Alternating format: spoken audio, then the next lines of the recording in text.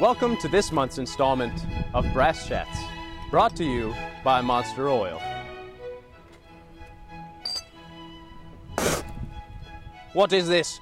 21 year?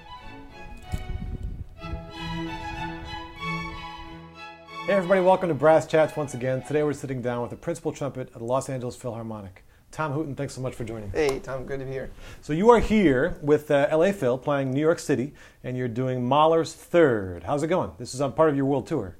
Yeah, good. We just finished about an hour and a half ago, and it was kind of cool talking to the crew, hearing where Phil used to play these offstage solos. It was a little nostalgic, I guess, but yeah, it's great. And Dunamel's really great at Mahler, so it was a lot of fun. What does the Third Symphony mean to you specifically, and how do you prepare for it, especially multiple times on a tour? Well, we've already done it 4 times in LA. Actually, this piece is pretty significant for me. When I first started taking trumpet lessons when I was a senior in high school, my trumpet teacher said, you got to get this recording, Mahler 3, Johnny Ware, and actually I couldn't find the Johnny Ware recording, so I got the Phil Smith recording. I think it was 78 or something like that, and I've listened to it a billion times. I fell in love with the idea of orchestra and Mahler, and so it was pretty pivotal for me, probably the most significant orchestral recording I had as a developing, starting out serious trumpet player. And how do you prepare for Mahler 3? And do you do anything different in your preparation when you have to play it multiple times? No, I try to make sure that I don't do anything different.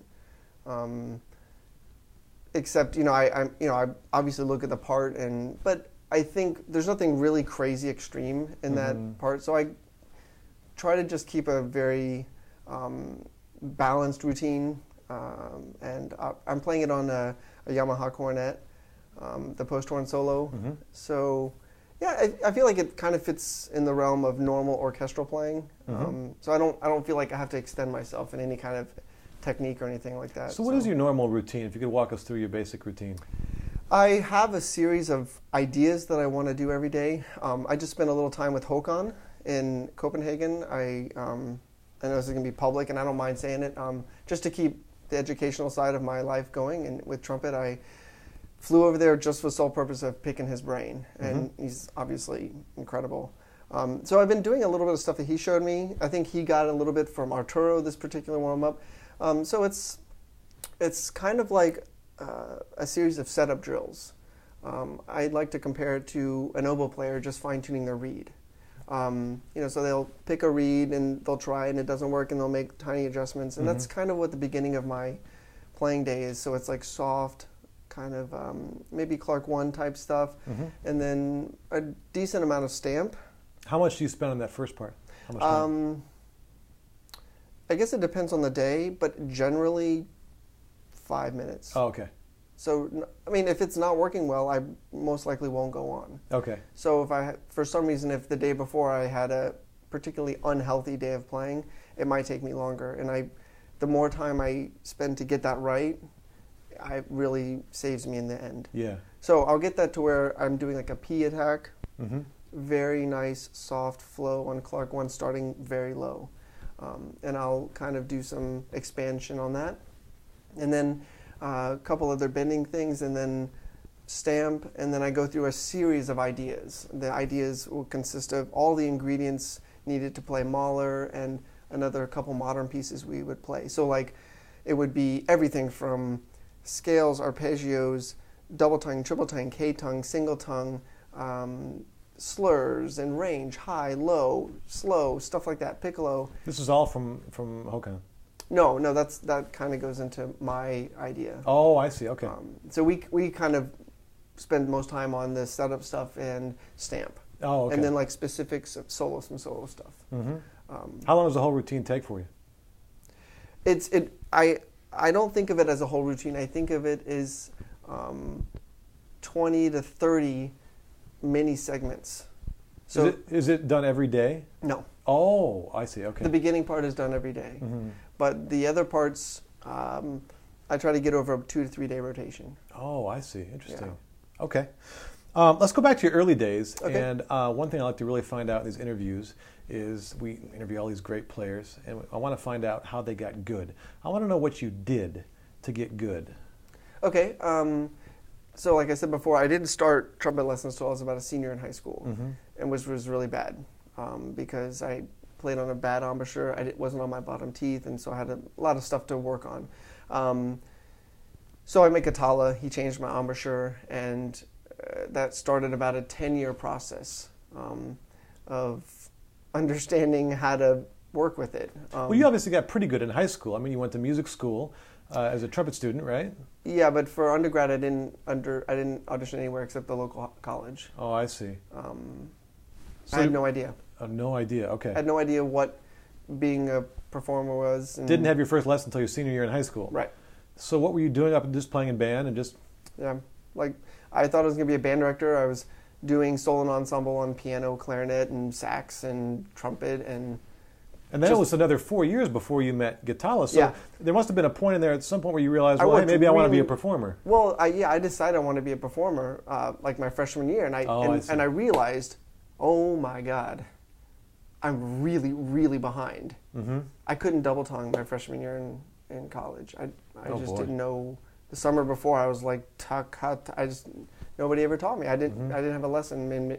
Probably because I was maybe a late bloomer mentally. I don't know, just kind of naive. And so you started working your freshman year. You made a decision, I want to be a performer. And after you made that decision, you started working your tail off. I was the first car in the parking lot every single day I could possibly be, 6 o'clock. And I was just really flailing. Lots of energy, just flailing at it. And then Katala was a bit of a turning point for you. Big time. Yeah. And it was mainly embouchure stuff. Yeah, some people would come up to me, and I know that a lot of young musicians can relate to this. They say, blow, push air through the instrument. And I just intuitively knew if I do that, this is not going to work well.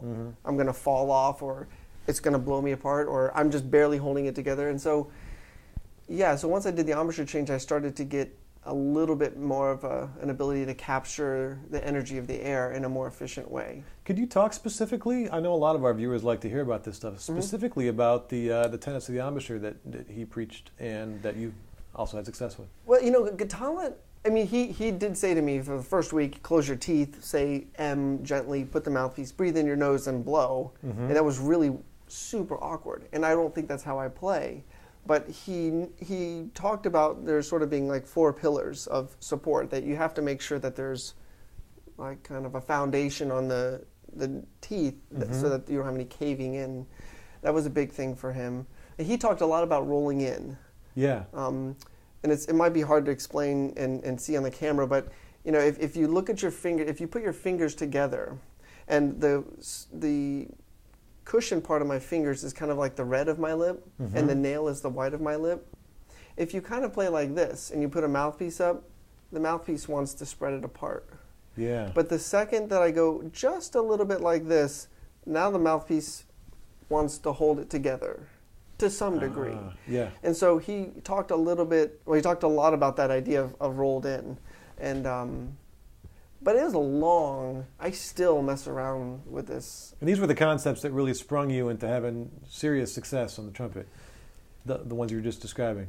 Well, from a complete function standpoint. Yeah. I mean, there's a whole nother, I think, aspect of working hard and asking lots of questions of yourself and of people that are better than you, and just really being open-minded to what speaks to an audience. I think that's really what it comes down to. Your audience could be a committee, your audience could be anybody. But what is the language that's going to move them and inspire them so they're like, I don't know why, but I really like this. And how many hours a day were you putting in at the time during these years, generally? Was it massive amounts? Well, when I did the embouchure change, I was trying to do as little as 10, 15-minute segments, like every hour or two, just because I didn't want to work on endurance of something that I wasn't sure was right yet. But I mean, putting in 6-hour days, 2-3-hour days. I mean, I kind of just was. It was like my whole. Everything revolved around it. Oh, I see. So you just kind of never stopped. Yeah, I mean, people would ask, well, how did you like Houston when you were in Rice? I'm like, I can't tell you. I don't. Yeah. I was just really practicing and then balancing it with like racquetball or eating, and then it was like sleeping, and it was like, other than that, it was kind of. But I think the other thing that's important to say is that, and I think it's probably the most important thing, is that it never really crossed my mind that I was just going to quit. Mm-hmm. I was like, this is a trumpet. These are lips. There's air. I have teeth. I have fingers. I'm just going to figure this out. Yeah. And if I keep banging my head against the wall, it's like, well, I'm going to try this way now, and then I'm going to try that way, and then eventually you start to gain perspective, Mm-hmm. Through recording yourself, through taking lessons, through just, again, inviting the idea of that criticism and being wrong. I think it's okay. One thing I've noticed through a lot of these interviews is that a lot of successful trumpet players that we've interviewed have really kind of been self-taught to an extent, and self-driven, certainly, but self-taught to an extent. And a lot of them, these people we talk about, that when they teach, they our best students, I mean, they kind of almost teach themselves. We steer them in the right direction. Do you feel like you're kind of the same way? Yeah, I mean, in a funny way, and I love Gatala, like he was a grandfather. I mean, Sure. I owe him so much. But many, many times, he would give me something, and the next week I'd be worse. And he would sometimes say, Tom, what the hell are you doing? He'd be frustrated, And I think what he taught me was, like, he didn't have all the right answers. In fact, one of the hardest things I ever heard from him was 9 months after I did the embouchure change. I'll never forget this. It was like in November. I was having a lesson close to the Christmas break, and he said, Tom, I don't think we're doing the right thing. And I was like, oh my. And I'd lost it. I completely hit rock bottom. I was like, oh boy, you got to be kidding me. Like, seriously? And then that was when it, like, the camera turned back on me. It's like, you are going to have to figure this out and start trusting some instincts and making your own judgment and continue with the new information that I have. Mm-hmm. So, yeah, I think eventually, that's one of the things I think I've noticed a lot in students, is that they're reluctant to just admit they don't know. Mm-hmm. Just say you don't know, ask a question, and you're going to be in a much better place to learn, rather than like trying to come to a lesson prepared, sounding as best you possibly can. I don't know if I really want to hear that. Yeah. I kind of want to hear your day-to-day struggles, rather than you sort of extending yourself to one little solo. And then you show me that, and that's not really you. Yeah. So, yeah, I think that's... Let's talk about auditions for a second, if Okay. we could. Yeah. You've won a number of auditions for the Richmond Symphony, for the Marine Band. I think it was 2000 that you joined the Marine Band. That was your first exactly. big job. Then there was Richmond, then Indianapolis Symphony, and then you won, I believe, Atlanta Symphony Principal Trumpet and Houston Symphony Principal Trumpet, and elected to take Atlanta. Right. And then you won the Los Angeles Philharmonic. So you've won a number of auditions across very different orchestras and military audition. What do you ascribe to your success at auditioning? One of the things, it comes down to being completely honest with your preparation. I think that actually turns into confidence and one of the backbones of managing your nerves. I mean, just follow that through. Imagine somebody that knows they have a low register and they don't truly address it. They just work on like everything else, but even though it's a weakness, and then it's going to erode at their confidence in everything in an audition. So trying to be really honest with yourself, but I think also I just was really thorough. I mean, I just put it all on the table. Here are the excerpts. What do I need to play these? I always use the analogy of like a meal. The excerpt list is a meal. What are all the ingredients that I need to make this meal? And I'm gonna try to acquire the best ingredients. And then I can make that meal. I can make 20 other type of meals from all those ingredients. And I think Recording yourself? recording myself, working on all those components I talked about, like let's say some of the excerpts I give people trouble, like let's say Mahler 5 starting. I would say most people get a little bit like heebie-jeebies, like it's piano, it's low, it's a, kind of an awkward note. Well, how often do people just say, I'm going to work on low, soft articulations, or not just articulations, starting the note, stop. And kind of like if you read that book, Golf is Not a Game of Perfect. Oh, I haven't read that. Okay. It talks about like the setup, and like getting into like a zone to where you can get your mind and your imagination in the right place. Hmm. So, I mean, it's probably too much to talk about, but I created a structure for success that I knew I needed. Mm-hmm. So, and I think that's, everybody's going to have to do that. Everybody's going to have to realize what's their success in terms of under pressure. I know Chris Martin, he wants to listen to something that's going to get him totally amped up. Mm-hmm. Me, I like to listen to Glenn Gould like before. It's rhythmical, it's clean, it's sort of pure, because it's just a piano. And that gets me sort of focused. But everybody's different, so... I think that's my problem. I've been watching Mark Gould videos instead of... or listening to him before auditions. Yeah, two different Goulds. It's the wrong thing, I guess. Now, you've been on the other side of the screen as well. You've listened to many, many auditions over the years.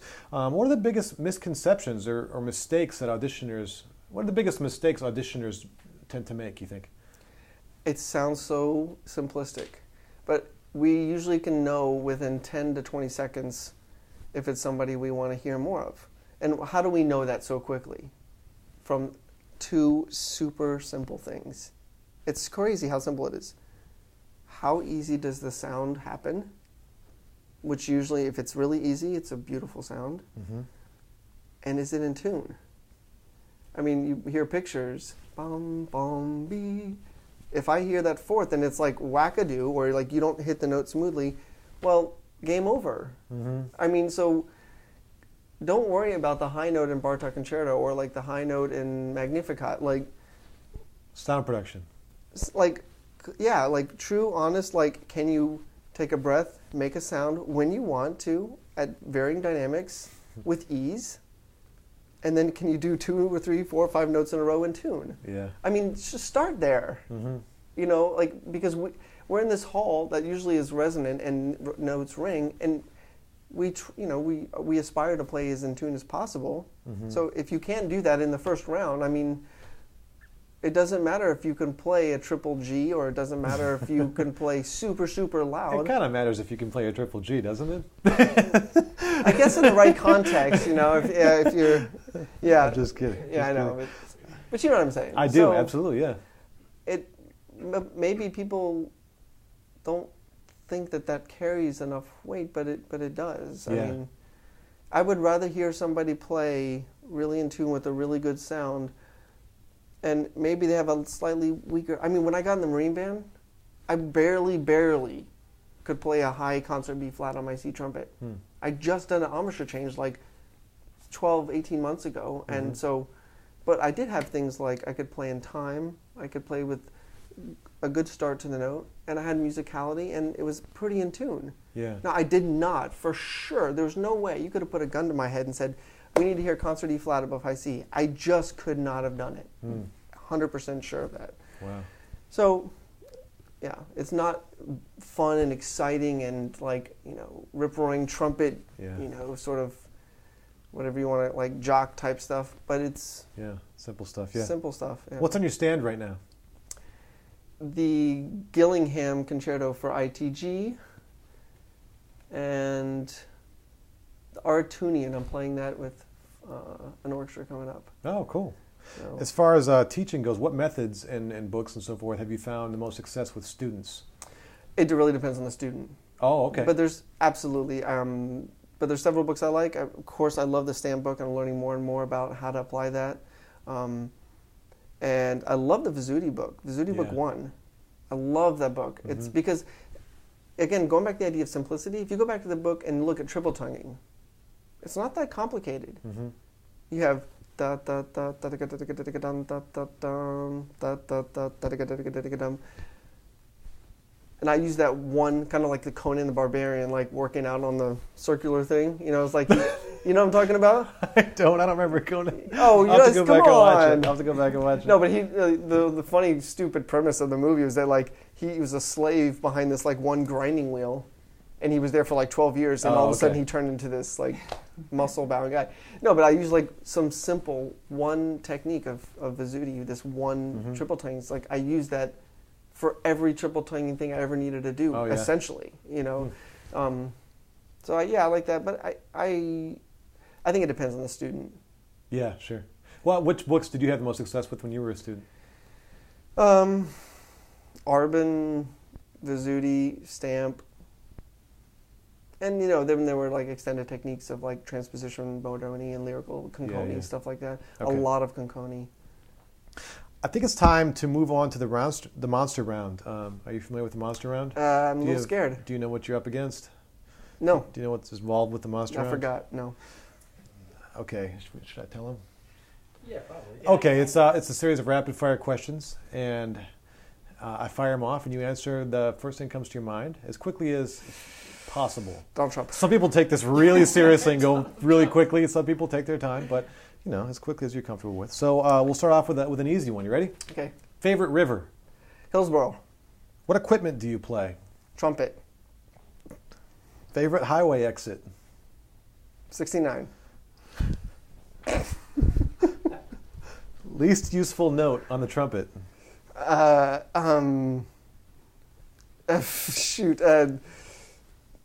sharp. That's way too long.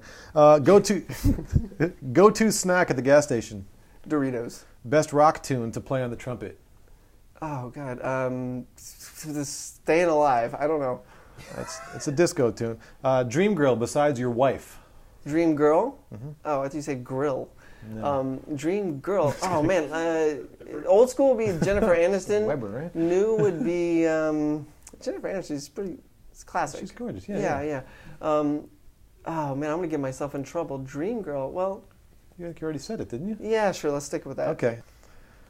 Worst frack of all time? Okay, I was in Indianapolis Symphony playing the end of Cuban Overture. That's fracking.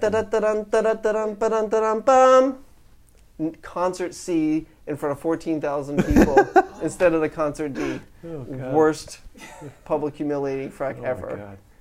Love or truth? Truth. Favorite orchestral recording? Yeah, I'm gonna go with the Bernstein Phil Smith Mahler 3. Would you rather live in a shack on 100 acres or a mansion on 1/10 of an acre? Shack. Most influential person outside of music? Let's say Tony Robbins. Trumpet player you would drop everything to hear right now? Håkan. Best book you've read in the last year? The China Study. Ooh, I don't know that one. Favorite place to play the trumpet? Disney Concert Hall. Would you rather be the mayor or the CEO? CEO. Who is the best conductor you've ever played for, excluding your music directors? Thank you. I'm going to say, oh man, there's so many. Again, top Bishkov. Bishkov. What's the best advice you've ever been given? If you give it everything you got and you miss, you can't be mad at yourself. If you play it safe and you frack, then you really disservice you did yourself a disservice. Who gave you that? Bryce Andrews, principal horn at Atlanta. Oh boy. Which orchestral work that you've never played would you most like to play? Mahler 7. If you could trade places with anybody for a day, who would it be?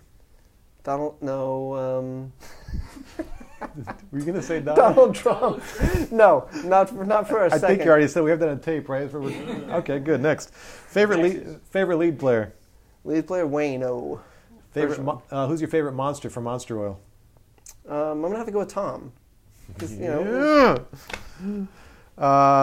What's the best band in the world? Is it the U.S. Coast Guard Band or one of the other ones? The United States Coast Guard Band is the greatest band in the history of man and will remain so until the end of time. So if you could ask Socrates one question, what would it be? What's the meaning of life? I want to hear what's his idea. He didn't speak English, Tom. Next question. What's the favorite piece you like to play for your son? Favorite piece? He loves the drums, so we play Boom Boom G. Nice. Tom Hooten, thanks so much for your time. I really appreciate it. It was fun. Yeah.